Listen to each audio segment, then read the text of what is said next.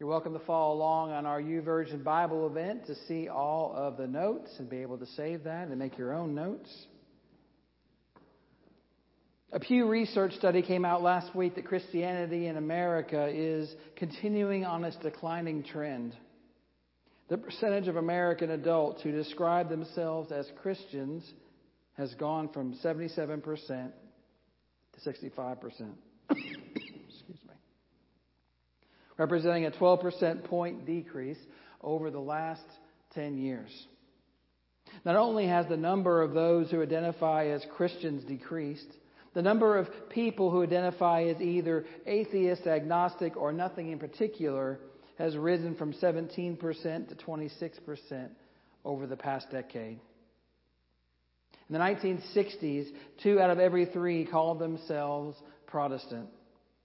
Where did they go? Well, nowhere, actually. They didn't switch religious brands. They just let go of any faith affiliation label at all. There's also a new religious group growing on the horizon. They are called the Nones. Say nuns. Last time I discussed this several years ago, you thought I meant nuns, N-U-N-S. That's not what it is. It's nuns, N-O-N-E-S. I wanted to make sure you saw it in writing, not those who wear habits. And within this religiously unaffiliated group, there are actually those 3 groups of atheists, agnostics, and nothing in particular. The atheists now account for 4% of those surveyed, up from 2% in 2009. Agnostics have gone from 3% to 5% over the last 10 years. And nones have jumped from 12% of the population to 17% of the population today. Now, 1 in 5 Americans, 19.3%, claim no religious identity at all.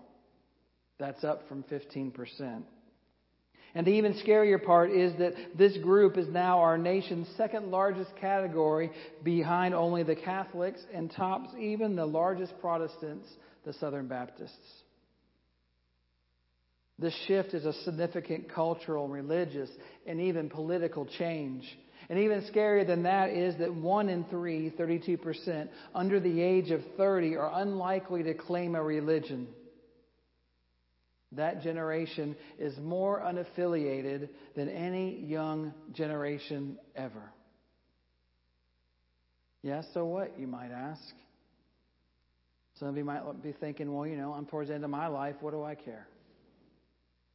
Well, the article also says people's religious beliefs and the religious groups they associate with play an important part in shaping their worldviews, their outlook in life, and certainly in politics and elections. And the question you have to ask is, what is going to happen when there is no longer a generation that has any faith-based beliefs at all that they use in making decisions or in their daily living? Albert Mohler, president of Southern Baptist Theological Seminary, said, "This is a wake-up call. We have an incredible challenge ahead for committed Christians." Did you hear the key phrase in there? Committed Christians. When was the last time you shared your faith with someone? It's a hard question. One we don't want to answer many times.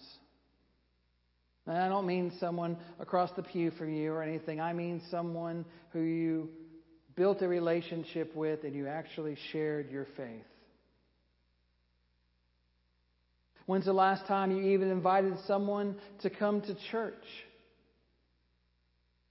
and to be present with you in community? Those are hard questions, and the reason the church is dying is because many places are not doing any of that.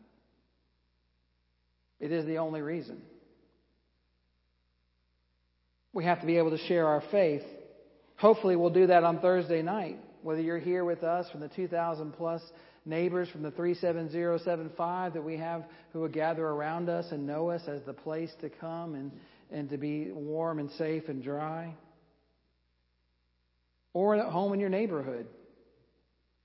You have the chance to impact every person who comes to your door with more than just the best candy in your neighborhood. How is your light being on in your neighborhood any different from anybody else's light?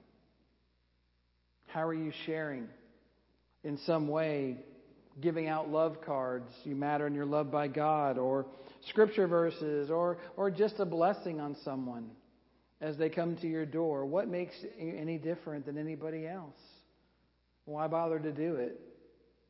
If it has nothing, it means nothing. It's very easy for us to get in the mode that we just do things because they're programs or because they're ministries. But that's not our job. Trunk or treat could happen anywhere. It doesn't need to happen at church. It can happen down the road. It can happen at a civic center. It can happen at a mall. What makes it different that we're a part of? How do we either create a disciple-making environment or leads to a disciple-making environment? How do we help folks know in a deeper way something about Christ from their interactions with our tables, with our trunks? See, that becomes the question. And this week's focus on generosity challenges us to deepen our commitment to witness about our faith and invite others to begin the journey of Christian discipleship. That's what we're talking about. This is true witness. It's not serving. It's not all the other things that we talk about. We kind of merge together sometimes. This is pure witnessing in the faith that we have received and we believe in sharing that faith with someone else through words or particular actions. Jesus made it clear that being a fully devoted follower includes our witness. Matthew 9, then he said to his disciples, "The size of the harvest is bigger than you can imagine, but there are few workers. Therefore, plead with the Lord of the harvest to send out workers for his harvest." If you were on a farm and you saw a field that was full of wheat that was ready to be harvested and they just let it die and it just sat there and never got taken care of, you would think to yourself, what has that farmer just done? There's a whole field of wheat that just went to waste. So John Wesley talked about almost Christians. The almost Christian Wesley preached in a famous sermon will attend worship every Sunday, will pray and respect common honesty, will never steal a neighbor's property, will feed the hungry, refrain from cursing or gossiping, and may use time and talents to serve God. That's an almost Christian. Wesley talked about himself as being an almost Christian for a good part of his early life. And then Wesley talked about an altogether Christian. And what makes an altogether Christian different from an almost one? Well, Wesley said that an altogether Christian has several additional characteristics. They have a heart filled with love of God and neighbor. They believe the historical doctrines of the church are true. And above all else, they believe the Holy Scriptures are true as well. And they have faith in the saving power of Jesus Christ. Amen? I don't know that we believe in the saving power of Jesus Christ anymore in that way. I think for us, it's a one and done kind of event. It happens to us and we say some words and then we just kind of sit back and wait for our ticket punched to go to heaven. However, if you're United Methodist truly in your heart, then you understand that it's not once saved, always saved. That's a Baptist belief. That is not United Methodist. The Methodists believed and have always believed that you work out your faith, your salvation with fear and trembling, awe. That you don't depend on it, that somehow you've got your ticket punched and you can sit back in the airport and just wait till your plane is ready to take off. That you're constantly working out because the gift cost a lot, even though it was free. And so we should never depend on it like somehow we've got in our back pocket. God controls that. We don't. A few words and we act the way we act sometimes in our life do not make up for our entire lives of living towards Christ. You see, living a generous life invites us to start or deepen our commitment to Christ and our witness. Sometimes I think it's really easy for us to think that evangelism is the job of paid Christians like the pastors or some very special people. And there are special people who have that gift. 10% of Christians have the gift of evangelism for the most part. But that's 10%, 1 out of 10. That does not mean the 10% then are the only ones who witness. You see, because what's really important is you see all the time, like on Facebook, you see these things that say how somebody got to church.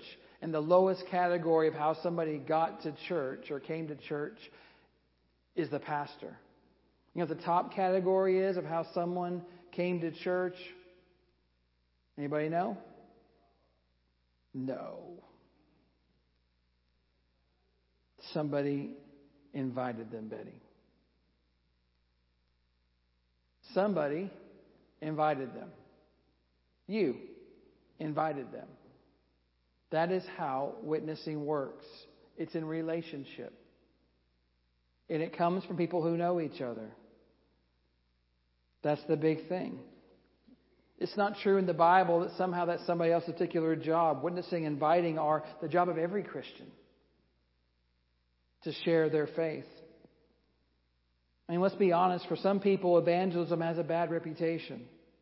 The word itself is loaded. Lots of us have stories of uncomfortable or even painful encounters where a super aggressive person demanded to know if we had prayed the sinner's prayer or we were born again, or said if we don't agree with their understanding of the gospel, we burn in hell forever.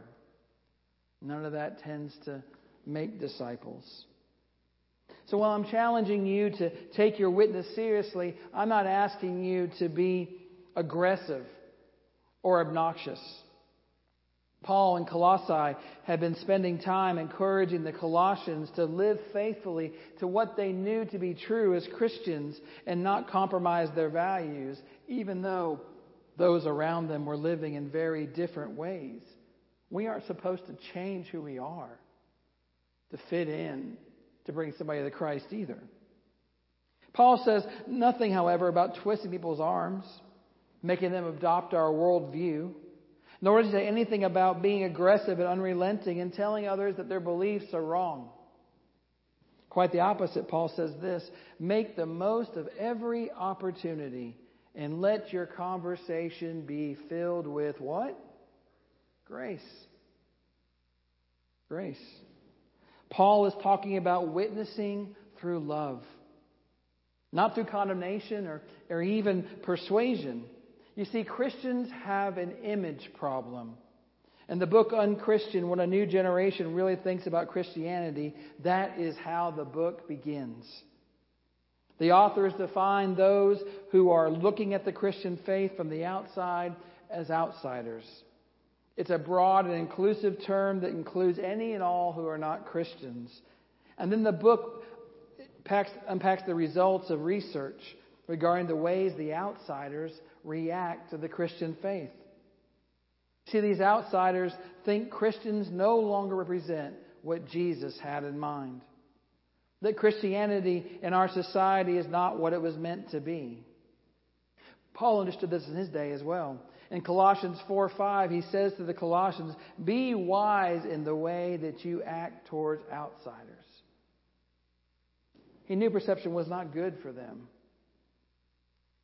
There's a cartoon illustrating this whole idea. It has two guys dropping boulders on top of a mountain on people below and clubbing those who disagree with them. And the caption reads, and the best part is you can crush everyone from up here. That is how the world looks at us as Christians when we are offensive and taking the moral high ground. One offense can pretty much undo any previous good by anybody. When Christians behave badly, we alienate the very people God wants us to woo and win for Christ. Amen? When you have that fish on your car and you get on the interstate and you decide to flick the person off next to you because you're mad at them, you have just undone every bit of witness anybody else had plus your own. It doesn't matter why. If you're going to put that fish on your car, you better decide to act a certain way. Otherwise, take it off your car for God's sake. When you wear your cross around your neck, you wear the symbol of who we serve. When you dress in your Good Shepherd shirt, what you do and what you say reflects back on us every single minute you have it on. It's a lot of power. It's a lot of stuff to take on, but that's how it works. We bear the mark and the image of Christ, and we carry that. Whenever we show that as being a symbol. When you see a truck that on the side of it has the fish on it, and it's going to go to the plumbing or whatever it's going to do, there's a certain identity associated with that can be good or bad. We are judged by our actions, by our temperament. Colossians urges us to begin with praying for God's guidance. And then it says, living our faith, not talking about our faith. That we are called to live our faith out. Calling yourself a Christian doesn't really say anything if you don't act that way. Any more than calling yourself a car means you get to live in your garage. Do you act that way? Do you really follow the tenets of Christ? Do you live according to what He actually has said to us about loving our neighbor, loving God, loving ourselves? When we live exemplary lives, we earn credibility, and then we can speak with integrity. If people are not asking you more about your faith, then it probably isn't showing much in your daily life. Ouch. If they're not asking about your faith, then you're not showing any faith for them to ask about. Because if you were, people would ask. They'd ask questions about why do you believe that, or what do you think about that, or why. If people who know you in some way have to ask if you're even a Christian, you're on the wrong place. If they got to ask you where you go to church, and they're close to you and you have a relationship with them, you're in the wrong place. If the only way someone thinks you are a Christian is because you wear a cross or a Christian t-shirt, something needs to change in your life. Lots of folks wear a cross nowadays, and it means absolutely nothing but a piece of jewelry. Even wear Christian t-shirts because they look cool, but they don't live them out. Jesus says in Matthew 5:16, He says, in the same way, let your light shine before people so they can see the good things you do and praise your Father in heaven. Amen? To let your light shine before people. You see, our opportunities to witness come out of our relationships. That's why we need to make connection with people, and that there is power in connection and in relationships. We were at our Davenport family reunion yesterday in Kentucky and gathered together. And as we gathered together, there are two people in our family who are actually missionaries overseas in a country in which Christianity is outlawed. And so you can't even talk about Christianity or be missionaries. So it's all not talked about. And they're over there trying to build relationships. In the city that they're in, they are the only white Americans in a city of 500,000 people. 500,000. And we're talking about just the fact is that some people thought at first they were at the CIA that was being sent over there, and their friends who are from that country said, that makes no sense. If they're going to send the CIA people, they'd pick somebody who looked like us and then send them over so they could infiltrate us. They would not send white people who look totally different than us to come over and be with us. And the older ladies gather together and they question and they think and they're like, what's going on? And they have jobs over there and everything and raising their kids there and all these pieces and they're doing all this and they can't have a church. They don't invite people to come to church. They are sharing their faith through witness. Everyday conversation. Just sitting down talking to people. Not a plan. Not chapter 2 in the book of witnessing. Just getting to know people. And they ask the question, and they're talking about, is it really making a difference? We believe God's called us to do this, but it's slow work. And I said, well, you never know when what you do is going to be the salt in someone's life that makes them thirsty for something more. I mean, in these countries around the world where Christianity is outlawed, it's easy to say, hey, go ahead and give your life to Christ, but that means the loss of your family, the loss of your home, it may mean the loss of your life. Most of us are Christian by virtue of the fact that we grew up that way or somehow have some connection to that, or at least it's not outlawed so we don't feel like we're persecuted. How many of us would actually be Christians if all of a sudden we found ourselves losing our home or our family or even our life? It's a very different witnessing kind of thing. And so we just don't know how a relationship's going to take. Christ is going to use that relationship. And I told them that, and they felt blessed that their work they were doing was important and was a part of Christ's plan for them. And at the retreat last weekend, we talked about time. It was all about time. It's about time. And so we're looking at time in the sense of how we use and misuse our time, which is chronos. Say chronos. Chronos is clock time in the Bible. And what do we need to be most to be generous in our witness? What do we need most to be generous in our witness is time. Witness is all about time. Time to build relationships, time to talk, time to carve out of things we wouldn't normally do because it doesn't happen just on its own. It requires time. You can't do witnessing without taking extra dedicated chronos time. And Paul says about our witness in Colossians 4:5, make the most out of every opportunity. Another way to say that is buy up every opportunity, to collect them all. You see, chronos time speaks to time as duration or a period of time, like setting our clocks back next week, which we will do. When opportunity presents itself, you have a limited time to make a decision and act in chronos time. But the word for opportunity that Paul uses here is another time word. Kairos. Say kairos.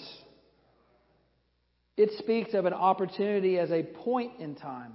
An opportunity is a point in time that requires action or the opportunity will be lost. A kairos moment may be thought of as a God moment.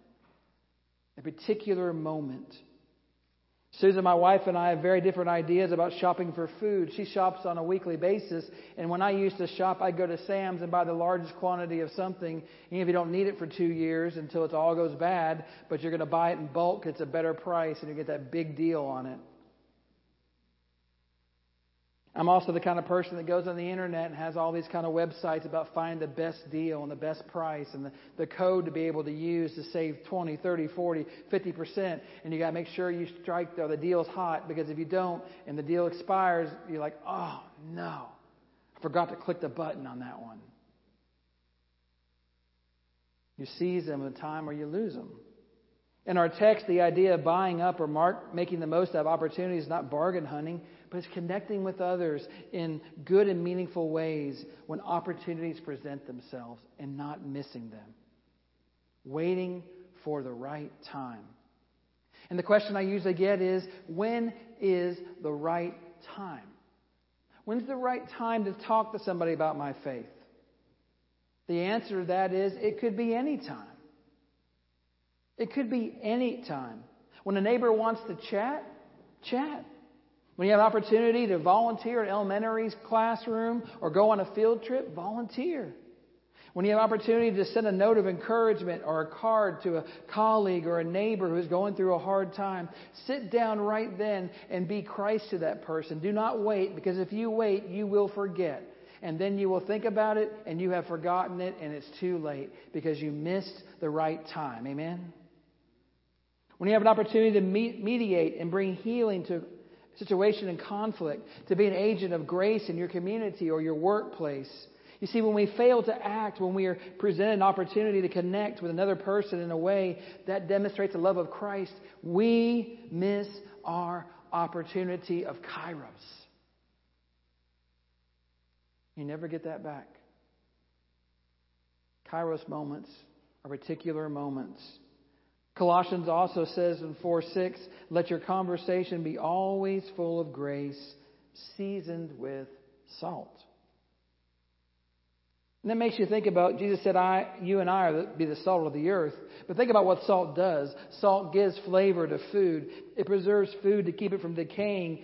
We need salt to be in our bodies to live. But there's one thing that salt does that really gets my attention when we talk about witness. What is that? What does salt also do? What? Cures you. I heard something else over here. Thirsty. Thank you, Teresa.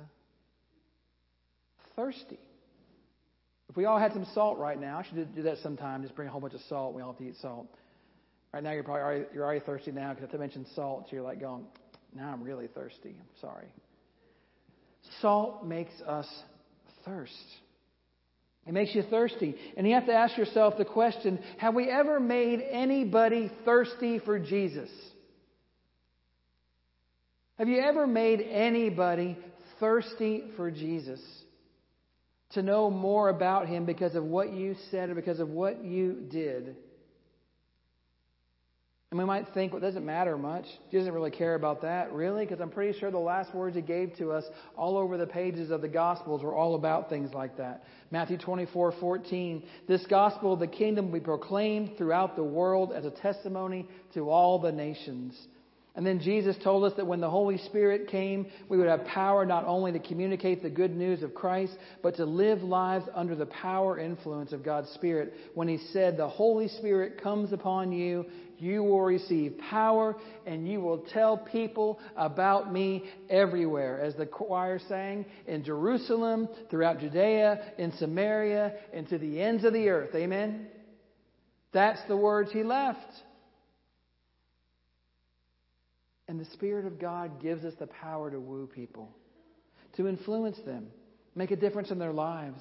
The Spirit of God gives us the power to gently convince them of the life-changing difference that Christ can make in a person's life. Not by threats or browbeating or coercion or persuasion, but by wooing and loving.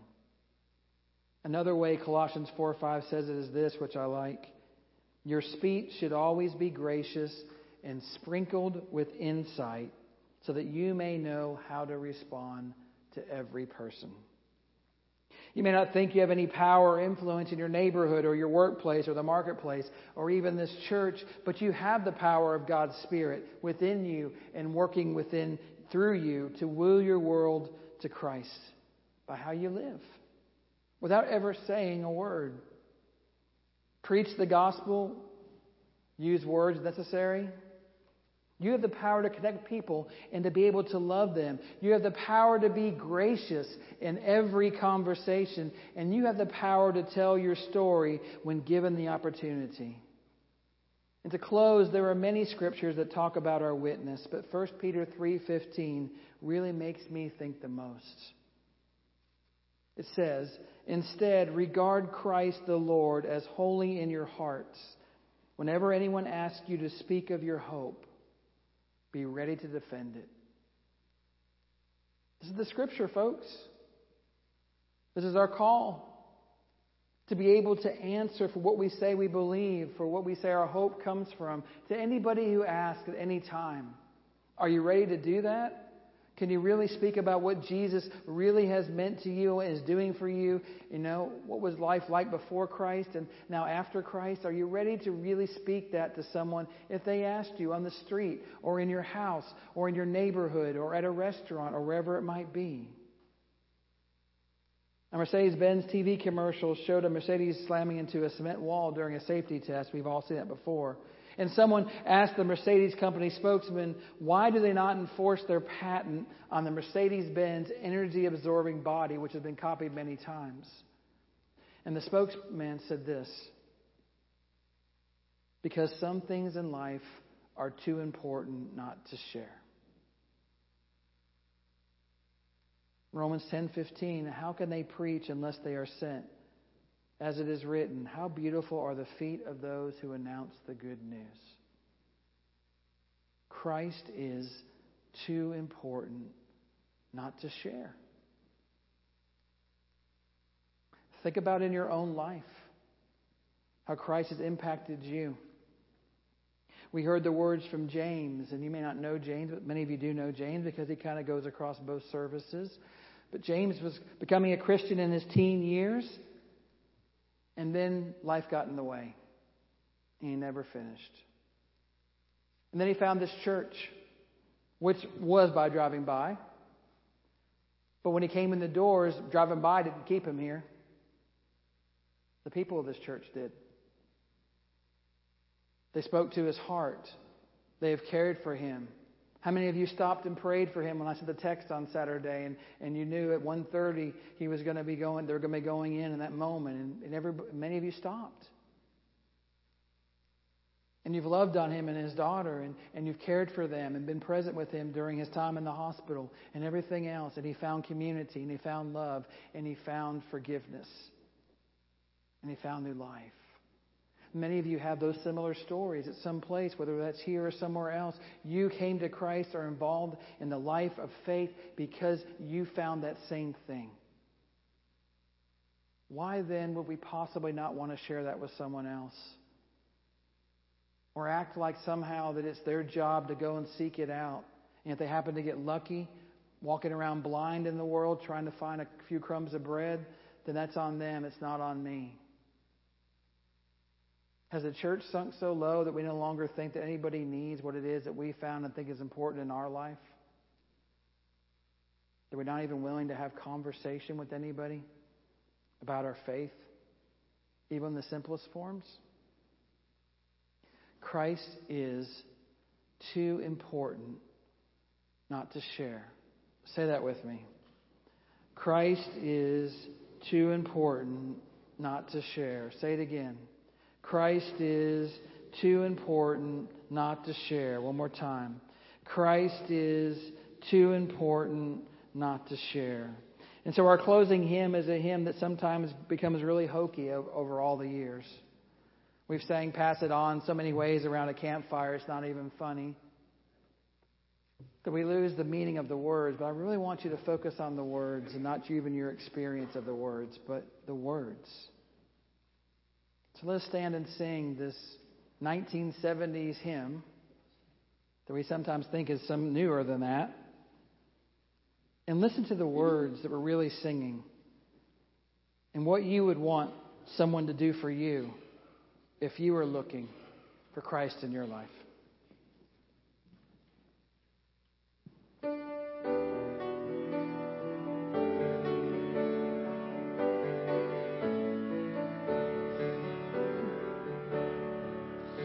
It only takes a spark to get a fire going,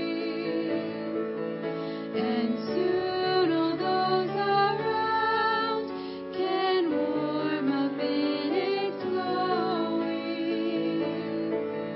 That's how it is with our love. Once you experience it, you spread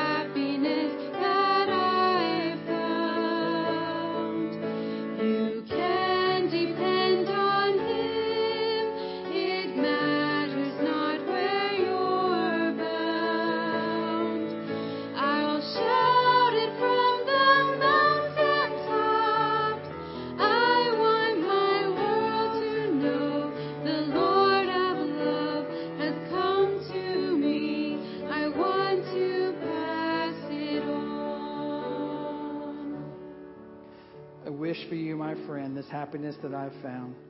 You can depend on Him. It matters not where you're bound. I'll shout it from the mountaintops. Praise God.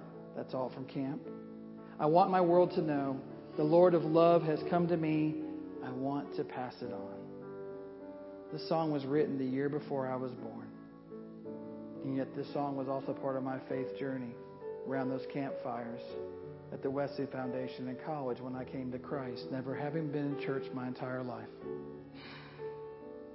If someone hadn't reached out and spoke to me about the faith and hadn't shared the love, then I wouldn't be here. Because there was no church in town. They didn't come out to my house and say, hey, come be a part of us. They didn't reach out beyond their doors. They drove to church every Sunday, went inside, and went back home. The kids in school didn't invite me to go to church wherever they went. It was the folks out of the Wesley Foundation while playing pool in the back room who said to me, we want you to be part of us. We want you to go on choir tour with us. We want you to sing about Jesus. We want you to learn what the faith is all about. It's our job, folks, first and foremost, to share God's love. Because you never know who's out there who needs to hear that word the most. And none of us are exempt from sharing that word. Amen. Go forth into the world. Be His witnesses wherever you go. Share His love wherever you're bound. Amen. Amen. You're dismissed.